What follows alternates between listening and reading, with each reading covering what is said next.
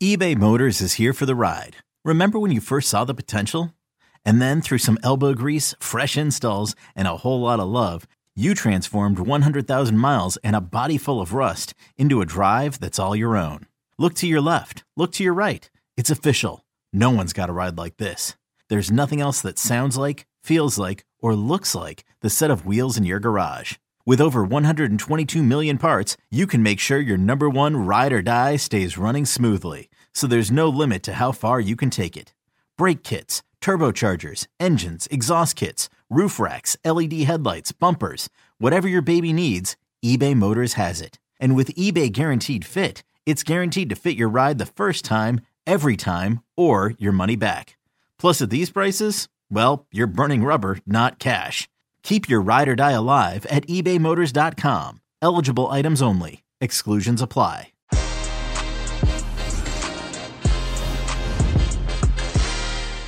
Hey everybody, welcome to Que Golazo. We have a great episode today. We talk to Jim Curtin, MLS Coach of the Year, as he looks ahead to the playoffs with Philadelphia Union, the winners of the Supporters Shield. And we welcome my friend, my former co-host, Grant Wall, to discuss American Prodigy, the Freddie Adu story, the new 7-part series from Blue Wire podcast. It's a loaded episode and it begins right now.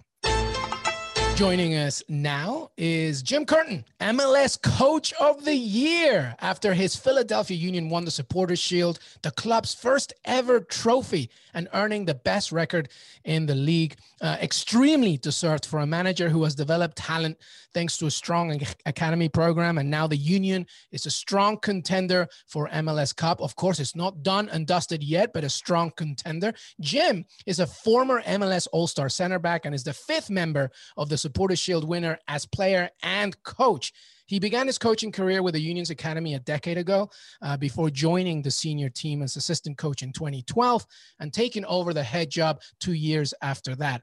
Honestly, Jim and the Union are a classic example of patience and determination and a stubborn philosophy of, excuse me for saying this, trusting the process. So much to talk about. Jim, welcome to Que Golazo, and honestly, congratulations. Thank you so much for having me, Luis. And again, you made me sound way more important than I actually am to this whole thing. I have to give so much credit to my staff and the coaches and the players for all the hard work that they put in this year to make it a successful season for the Union. Well, honestly, that's a classic Jim answer because you're so humble, but you really deserve, obviously, your team, the staff, the members, and we'll get into that, deserve a lot of credit. But this is well-deserved for you, Jim. So well done. Congratulations. Let me begin with this, Jim. When did you find out about the award?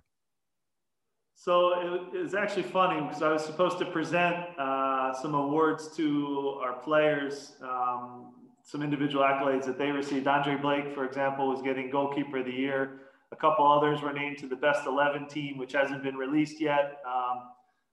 So again, I was kind of almost set up by my own staff, by my own support staff over here, where they had me introduce those guys. I was mic'd up and they had video cameras in there. And then after I was done speaking, Alejandro Bedoya stood up and I knew something was going on, and he started to speak and he introduced me as the head coach of the year. So it was, again, like you said, it was a humbling moment. To be named just by the name of the award, the Ziggy Schmidt Coach of the Year Award, something that means a lot to me. Ziggy's a guy that I learned so much from as a coach and as a player.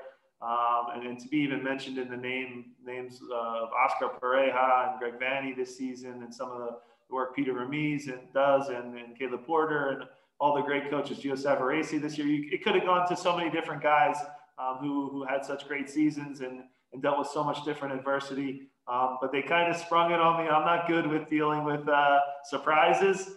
So they put me on the spot a little bit. I kept it together, didn't get too emotional, but I was really honored, and it just shows the growth of this club and the work that so many people put in. And like you mentioned, we're still not done yet. We still have a lot of work to do here in the playoffs. Yeah, absolutely. And we're going to talk about, obviously, the playoffs and obviously just what it's taken to get here. Obviously not done, but a lot to celebrate. But let's talk about your season. Because honestly, not just easy on anyone. It just hasn't been. 2020, obviously, we know it has come with so many challenges. How has it been, Jim, for you during these times? How has it been? How has 2020 been? It's been incredibly unique in all aspects. From the soccer side, from my kids' school, there's just so many things you have to adapt to and adjust to. But I think as a coach, it's been a really great way to learn, because I think we've all have found different ways to make things work. I think this is an example, right? A year ago, we wouldn't have thought of such a cool platform where we can just jump on a call, have a great conversation, and see each other and see the emotions of it. So that was something that I think we all learned to adjust and adapt.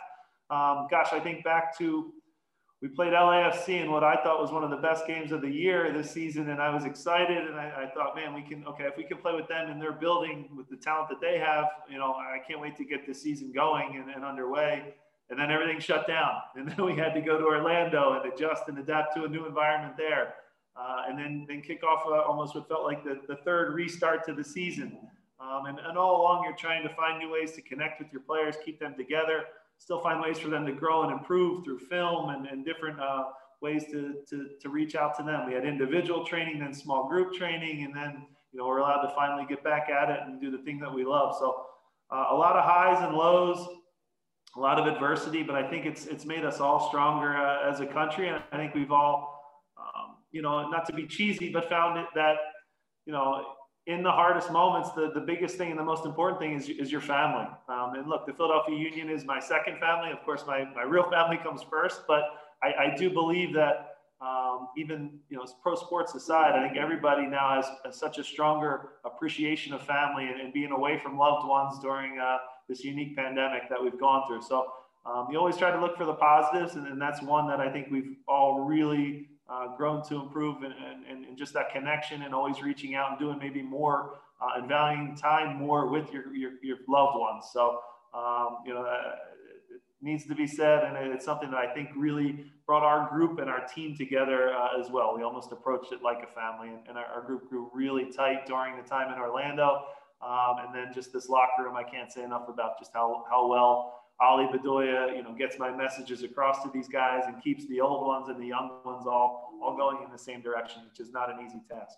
Not an easy task. And also, we will talk about this family in a second, because it's been a family that's been cultivating, right? But let's talk about for a second, you entering the playoffs, the top seed, and an added addition, an added bonus is home advantage for the duration of the playoffs. How do you feel heading into the postseason? We feel good. Look, we have we're a very good home team this year. We didn't lose a game at home, so we have that comfort level. But we also, maybe never had we were never really the team everybody was kind of gunning for. We maybe snuck up on some teams during the course of the season, where now we'll have that X on our back, where when teams come to play us, they're going to come to take us out. So there's a new dynamic to that. There's new pressures that come with being the number one seed, to being at home where you're supposed to win. So it adds a little bit of that. So it's our job now as a club, and my job as the coach, to keep everybody just as hungry, keep everybody just as humble. And obviously we respect all of our opponents that come in to play in Subaru Park. But it's a place where we have a lot of confidence. And we've played some pretty entertaining soccer. We can do it defensively, where we were gave up the least amount of goals this year. We can also do it in attack, where we scored, the third most in the league. So it's a really fun group to watch. And the biggest compliment as a coach is when I get text messages from fans, from GMs or other coaches in the league, and they say, I really love putting your team on and watching you guys play. If I have to choose from all the other teams, I really enjoy watching you play. For me, that's the ultimate. You have a team that goes on the field and plays the right way, win, lose, or draw. We're exciting. So again, we're going to have a tough first game. The team that we're going to play against in the first round will have played, and be coming off a win before they play us. So they'll have that 90 minutes in their legs. You think of the opponents, it could be Miami, and the talent that they have is very, very scary with the individual players that they have. You have a New England team that we've had very tight games with all season and have played so many times. We know each other so well. And then Montreal, Thierry's done a great job with that group. They're certainly difficult to play against, and he's building something special there as well. Jim, let's talk about this special story that really the union has been about, because I want to talk to you about the club's journey for a second, where honestly, it begins with the academy, right? And Richie Graham, is principally involved with its foundation and the YSC Academy, a first of its kind soccer-specific school for elite players. And now we see the fruits of that labor, right? Mark McKenzie, Brendan Aronson, Paxton Aronson, it all goes down to the under 12s, to be honest. How important has Richie and the team been when it comes to discussing the success of this club thus far? Look, I owe everything to Richie Graham. When I retired and played my last game in Chivas, I came across the country back to Philly, which was home, and started asking questions in the area.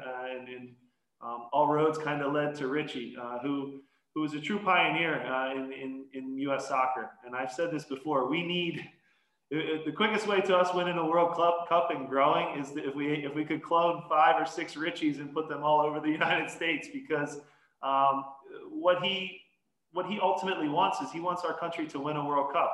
Obviously, he's very philanthropic, and he's also, he wants kids to grow and learn and have a great experience and be in a great environment. But, his vision was one when I first came to the club, and I wasn't even involved in the first team yet, but he had the foresight to see, look, the majority of all the other MLS teams at that time were buying really expensive, aging superstars. And that was a model. And that's not to say that was wrong, but it was more to sell tickets, to sell jerseys.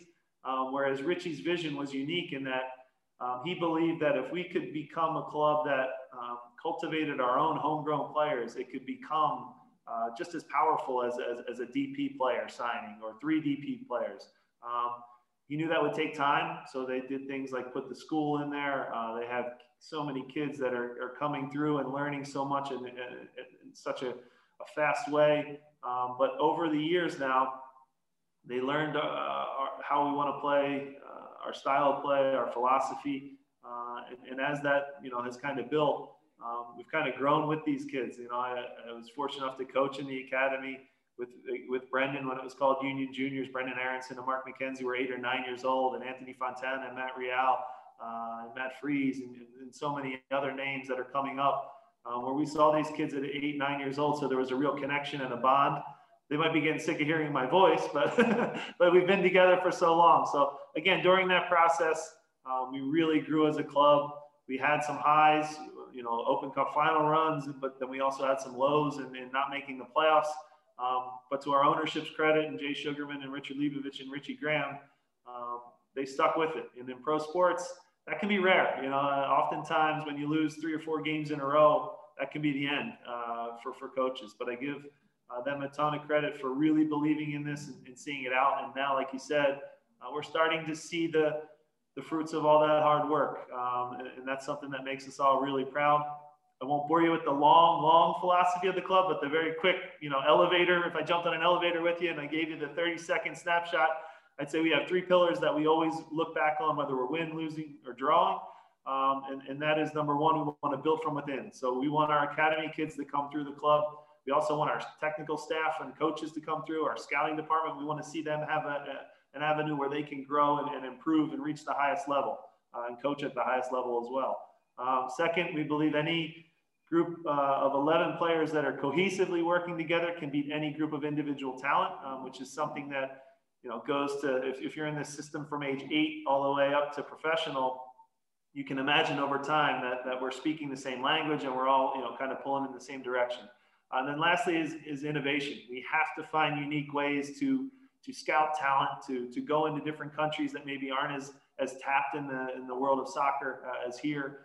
The uniqueness of our school and the job that they do there, the education that these kids are getting, even the ones that don't turn pro are going on to do big things in the world at universities and beyond. So there's a lot of little different things, but those 3 pillars are kind of what we always fall back on and ask ourselves, are we doing these good?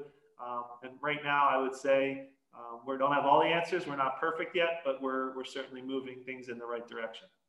Man, Jim, if there was a soccer Shark Tank, you could go on it right now. Let's, I want to focus on the 3rd pillar, Innovation, because that also translates itself into, making it a profitable business, right? With the likes of Brendan Aronson heading to Salzburg, managed by your friend Jesse Marsh, of course. Yeah. How important is it that the club and the league, to be honest, remain a place where Europe can also see it as a market? It's everything. Look, I know everybody wants to snap our fingers and have MLS be the #1 league in the world, but the reality is things don't work like that. You have to have a time and a period where maybe we are a selling league. I don't know how long that has to be, but I think that that's important. So now when you sell a Brendan Aronson to Salzburg, the money that we get back in, we can invest back in the academy. We can invest back into innovative initiatives that we have here at the club to move it forward. So a lot more eyes are on our games. I have to say, it's grown. MLS has grown more than I ever thought it would in my life. It's become a league where I have friends in Europe that it's on TV over there, and they're watching very closely of all the games. So, and we have good young talent. It needs to be said too. American players, we have good young players here from America, from South America that are coming in their prime and recognizing that it can be a big stepping stone and moving on. Ultimately, do I believe it will be a top league in the world? I do. I really think that that's coming sooner rather than later. But for what we are right now, I think this is the perfect next step, in this league's growth. So that innovation piece and being able to accept what we are and kind of adjust and be progressive too, and think of new ideas and find new ways to grow talent and improve talent in this country, I think is really important. So now when we turn on our national team yesterday and you look out there and you go, gosh, Juventus, we got a kid at Barcelona, two kids at Barcelona out on the field. Again, these are big steps. Chelsea, again, it's a big move forward for our league. It's a big move forward for all the young academies in our country. And you're starting to see some real improvement. And I know everyone hates the word patience, but patience can be a good thing if your end goal is to ultimately look at maybe 2026 and say, let's really go after the World Cup then. I know people are going to say I'm crazy again, but I don't care. That's kind of has to be our dream and our belief. No, I don't think it's crazy at all. 2026 is definitely a target. Jim, let me ask you finally, because you mentioned about obviously the relationship between not just, MLS players, but also Americans who are based in Europe, right? So when you're looking at the national team and, there's maybe talk of having a December camp where Greg Berhalter will have domestic-based players, Liga MX-based Americans, etc. How important is that that mix, that chemistry, making sure that it's not just about the nucleus of one, but also like so many in order to really generate the success of the U.S.?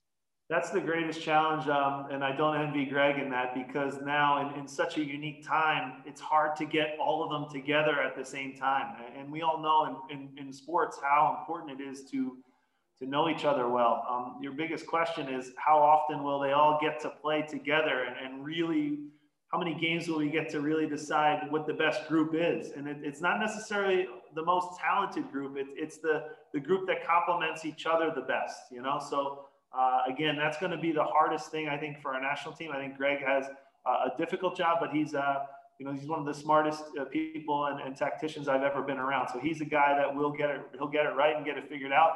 I do wish they had more camps and more time. And I do think there needs to be a bit of a shift in the mindset of, the soccer, I'll just say the soccer mentality in the United States is if you're in Europe, it's 100 times better. If you're playing in MLS, it's garbage. Can it be somewhere in between? There's actually there's a lot of actual teams in Europe that aren't necessarily doing it perfect either. You know what I mean? So let's just all get on the same page and try to find the best players that complement each other.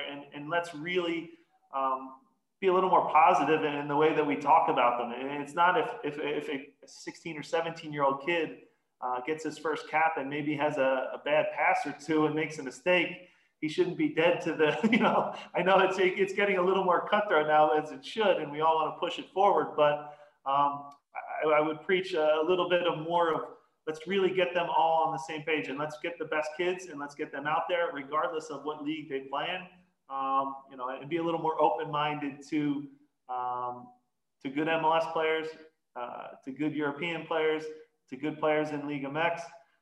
There's so much talent that we have to choose from. And I think only time will tell us what that best group is to put on the field. Yeah, reshifting the narrative is very important. And I think another part as well is like, we need more American coaches in Europe as well to like continue to tell that story, right? That's another important part, do you think? Absolutely. I think it's important, as the game grows and we put so many good young players in Europe, I think it will open more windows and more pathways. For example, a guy like Jesse Marsch, who's a close friend, what he's doing over there, he's a pioneer. He's blazing a new kind of trail, and he's gaining respect for the American coach as well. So again, we're all in this together. I think ultimately, I know Twitter and I know that the social media areas, we can be all harsh on each other and kind of poke holes in everybody's different ideas and philosophy. But the more we can kind of see it from others' perspective and say, this is the game we all love, and it's the game that speaks kind of one language as it is. So let's get on the same page with it. Let's support each other. There's still going to be accountability, certainly. I'm not saying that naturally happens no matter what. But there's good American coaches in MLS. There's incredible foreign coaches in MLS now. And again, I think ultimately, if everybody is on the same page, get that 10% on Twitter that are just crazy and going to be negative and not happy no matter what, and just ignore their voices and be a little more positive and recognize that there's a lot of good things going on in the United States with soccer. You're a glass half full person, Jim, just like me. I absolutely love it. Jim Curtin, Philadelphia Union MLS Coach of the Year. He looks ahead to the playoffs as the top seed. Jim, congratulations. Thank you so much for joining us, and the best in the postseason, my friend.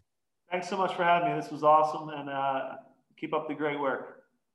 Did you know that while over 60% of Americans dream of starting their own business, less than 20% of them take the first step? The reason? Building a business is tough. Taylor Brands is simplifying the business journey. From launching and managing to growing your business, Taylor Brands isn't just another tool. It's your online business partner from launch to success. With Taylor Brands, building your dream business becomes an effortless experience. Their comprehensive platform guides you through every step, ensuring you have everything you need in one place. From LLC formation to bookkeeping, invoicing to acquiring licenses and permits, and even setting up your bank account, Taylor Brands handles it all seamlessly. And our listeners will receive 35% off Taylor Brands LLC formation plans using our link, taylorbrands.com/CBS Sports. That's TAILORBRANDS.com/CBS Sports. So start your business journey today with Taylor Brands. Okay, picture this. It's Friday afternoon when a thought hits you. I can spend another weekend doing the same old whatever, or I can hop into my all-new Hyundai Santa Fe and hit the road. With available H-Track all-wheel drive and 3-row seating, my whole family can head deep into the wild. Conquer the weekend in the all-new Hyundai Santa Fe. Visit HyundaiUSA.com or call 562-314-4603 for more details. Hyundai, there's joy in every journey. Hey, everybody. Welcome back to Que Golazo. It is an absolute pleasure. And I don't say that often. And, well, maybe I do, but I lie. But today I'm telling the truth. It's an absolute pleasure to welcome my friend, my former co-host at Sports Illustrated, Grant Wahl, one of the most important and recognizable faces in American soccer. And I'm not just saying that because I'm his friend. That is just a fact. More than 23 years at Sports Illustrated. He has a podcast, Football with Grant Wahl. He's a writer, contributor, and as we speak, his brand new series with Blue Wire Pods, American Prodigy, the Freddie Adu story, begins as we speak, November 17th. It's a 7-part series all about the story of Freddie Adu and so much more. Grant is here to talk about it. Grant, GW, how are you, buddy? I'm good. It's good to see you, my friend. I know. It's great to see you. It's a bit weird because we used to co-host a show together, and now it's like, you know, the other way around. And then I go on your show, you go on mine. But hey, the world keeps spinning. Grant, listen, obviously there's so much that me and you can talk about for days and days, but today is about American Prodigy. What an incredible project. Already heard the first episode. Why don't you tell us, first of all, what the show, the series is all about? Yeah, I mean, this is a story I've been wanting to tell for a really long time, for several years now and just hadn't had the time to put it together. And I viewed this as something like an ESPN 30 for 30. I always wondered why they didn't do one on the Freddie Adu story, because this was about as big as it's ever gotten in American soccer, in that you had a player who signed and became a professional at the age of 14 in 2004 with MLS, was the highest paid player on his team, one of the highest paid players in the league. He was doing TV ads with Pele. He was the focus of MLS's national ad campaign.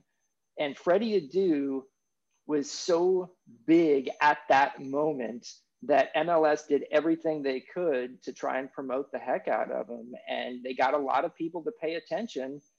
And it was kind of crazy. I mean, I remember Phil Knight, the CEO of Nike, told me that he thought Freddie could be bigger for his sport than LeBron James was for his, than Tiger Woods, than Michael Jordan were for theirs. Those are like the titans of Nike.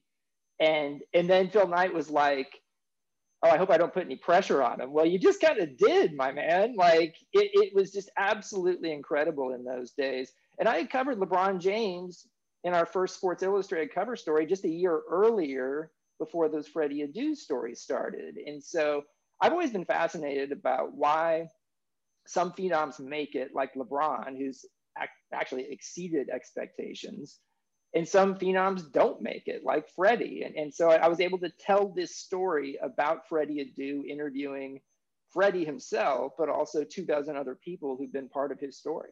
Yeah, absolutely. And one thing about this pod, this series, at least from the very beginning of what I'm seeing, what I'm hearing, Grant, is that this is also about, and you also, brought it up as you were explaining, but it's also about our cultural obsession with what it means to be a young star, right? It's funny because obviously, like you mentioned, you were just reporting on LeBron James, high school LeBron James, and then a year later comes Freddie Adu. And it's a combination of what we expect of these incredible athletes, what the reality is, and then what eventually happens. And I feel that, do you think that that's a major part of your series as well, trying to figure out who are we as well when it comes to the Freddie Adu story? Oh yeah, it's a huge part of this story is, why are we so obsessed with the idea of young athletic genius, the potential for it? Because maybe this goes back to like Mozart, just like, genius at a very young age is something that, even outside of sports, we're fascinated by. And I do think this stretch of time in the early 2000s, we really seemed to get into this, because that's not long after Tiger Woods. It's LeBron, it's Freddie Adu, it's Michelle Wie in golf. There's a few tennis stars that probably would fit that description. I remember when Bryce Harper in baseball got on the cover of Sports Illustrated. So we've always had this fascination. And then we don't always take into account the impact of what the media itself has on that person. Because I remember telling LeBron James, like, once he was on the cover, and I was, fist pumping because any writer's excited when they get a cover story, but I was also kind of concerned about how it would impact his life. And I was like, people are going to look at you in a different way now. And maybe the cover of Sports Illustrated meant something a little different back then, but still, like, that took LeBron's recognition around the country to a completely new level. And I get into that with Freddie here. And there's a moment when I speak to him, because at first he wouldn't talk. He didn't want to do any interviews. I did, 24 interviews of an hour each or more with a bunch of other people close to Freddie. He finally reconsidered, changed his mind. And toward the end of my interview, over about 90 minutes with Freddie, I said, do I owe you an apology? Because I'd written a lot about Freddie back in the early 2000s. And I tried to put in the usual caveats of, he might not make it. And for me, at least, that was a pretty poignant moment to ask him that question and hear what his answer was. And that's one part of one of the later episodes. So you mentioned that Freddie is in the series. You do talk to him. We will hear his point of view as listeners and viewers on YouTube on our show. Are getting this episode. The first part is out now, November 17th. So what can you explain to us about the first part? Where do we begin? The first episode is called "The Legend of Freddie Adu," and it really puts listeners in the position I was in as a journalist looking for stories back in 2003 and starting to hear about this 13-year-old sensation, urban legend almost, who had been born in Ghana, and his family won an immigration lottery and was able to come to the United States and move to the DC area, not connected in any way to Freddie's soccer, just his family won the immigration lottery, which is an incredible story, kind of like the American dream. And then Freddie being discovered, because he had spent all of his formative years in Ghana playing on the street, becoming very, very good, and being discovered at recess at his school. And within a week, being sort of sucked into the travel soccer club system in the DC area and winning tournament championships and scoring these amazing goals. And this happened just suddenly. And so getting into telling that story, and then his pathway, Freddie, to being part of the Olympic development program, going to Italy and having Inter Milan offer his family nearly a 7-figure offer when he was like 10, and just crazy stuff. And then going to the US under 17 residency program in Florida. And so we get into all of this stuff in the first episode. And I tell the story of going to Finland for the under 17 world championship in 2003, where Freddie essentially made his debut and scoring a hat trick in the first game, and one of the most absurd goals I've ever seen. And so as all of that is happening, this process of figuring out if he's going to turn pro, if he's going to get signed by MLS or a team in Europe, and which would have been potentially the better way to go for his development, but just getting into all of that excitement. And so that is the legend that gets told in the first episode. And you're reminded, talking to people who are on his under 17 national team, like Jamie Watson, who's now in Nashville, like how good Freddie was. And Jamie's like, Freddie Adu was the best 14-year-old soccer player ever that anyone had ever seen. And don't let anyone tell you otherwise. Yeah.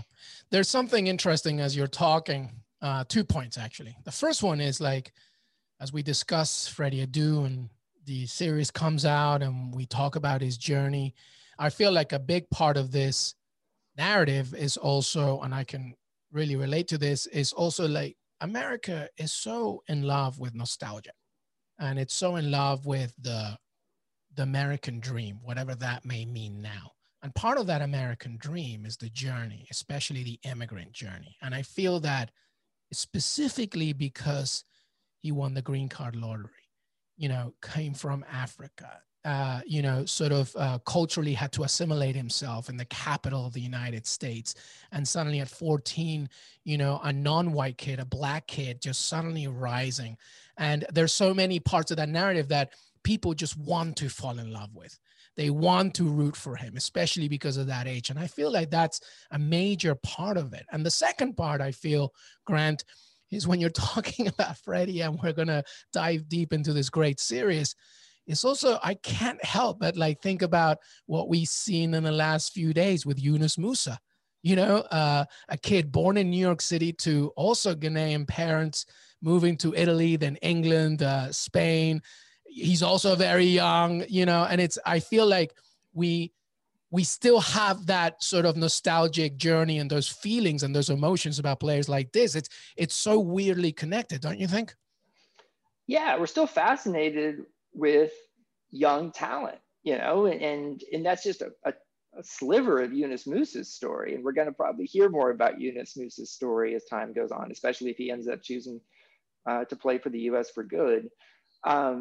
And that's one of the things I think we love about sports Now, one thing I've noticed with Yunus Musa is I haven't interviewed him yet, but like he has an amazing smile. He seems charismatic, even though I haven't ever heard him interviewed. Even he just seems like it. Like if you saw the smile on his face when he was taking the starting 11 picture in his first game against Wales, he was like grinning ear to ear more than anybody else. You could tell how happy he was. And my first reaction to Freddie when I saw him at age 13 was not just this kid's an amazing soccer player doing things I've never seen someone his age do, but he had a charisma that was off the charts. Like I remember doing my first interview with Freddie in 2003 and calling my editor afterward and just saying, you're not going to believe this kid is real, because as an interview, he's amazing. And that's why Nike had already signed him to a 7-figure deal at age 13. You know, it was this combination of potential genius, the seeds of genius, but also this amazing smile and the charisma. And it rang true to me 1 year after I had seen similar things in LeBron. I was just going to say that. Literally, I was just going to say that. And that's why LeBron is an anomaly, because it's not just about the ultra, almost non-human-like athleticism, but it's his personality, it's his leadership, it's his charisma. And to your point, you meet a young teen Freddie Adu, and he's giving you the same energy and stuff. And so you just do nothing but root for him. Let me ask you something, Grant. Is there anything during this journey, because obviously you've covered him extensively, you understand the makeup of not just him, but the culture of American soccer. Is there anything that surprised you as you were talking to people? Anything in the show that you thought, wow, that really, I didn't know? Perhaps maybe even something that he told you that is really, really surprising. Obviously, you don't want to give too much away because we want to listen to the series. But is there anything in the show that really just, kind of lit a light bulb for you?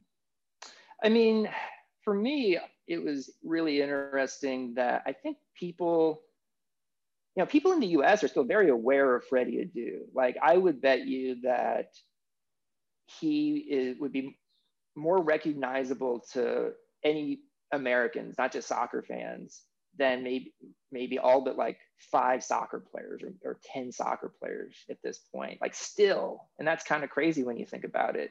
But I would think most people would assume that Freddie Adu is a sad story, and that because he didn't become what people thought he was going to become, that he might be bitter about that.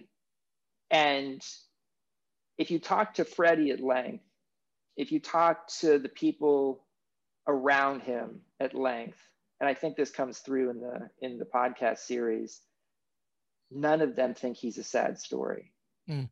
And in fact, what he's doing right now, because just last month he signed with like a 3rd division team in Sweden, and he's going to play professionally again for the first time in 2 years. And a lot of people thought he was done playing. And at this point, it's not about getting back to the national team.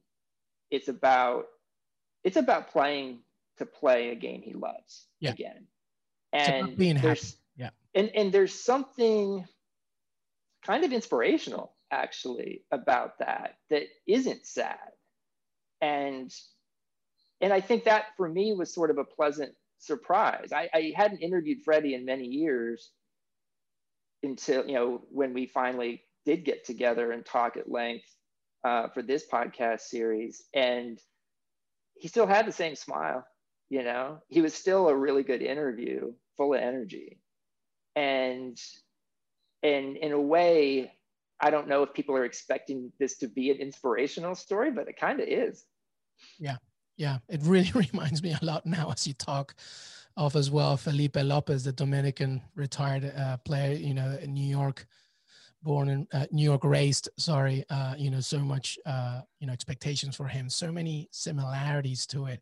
Unbelievable. The first part of American Prodigy is out right now, and you will be able to hear the next episodes every Tuesday from Blue Wire Pods. Before we say goodbye to you, Grant Wahl, how are you, buddy? How about your Football with Grant Wahl? Some amazing guests especially a Peruvian a while ago. He was really good, I thought. What else is going on with you, buddy? How are you doing? I'm doing okay, thanks. I missed doing all the shows that we did. You and I did about 100 video shows and 100. just as many podcasts over a couple of years at Sports Illustrated. So I feel like life without my partner regularly is still a little weird, but it's great to be back with you now. I'm enjoying your show. Loving the interviews you're doing. Thierry Henry was amazing. Thank you, man. And, just really excited for you. Excited also just to be, I'm pretty busy doing soccer stuff, doing my twice a week podcast. Had a good interview with Jesse Marsh that just came out for that this week.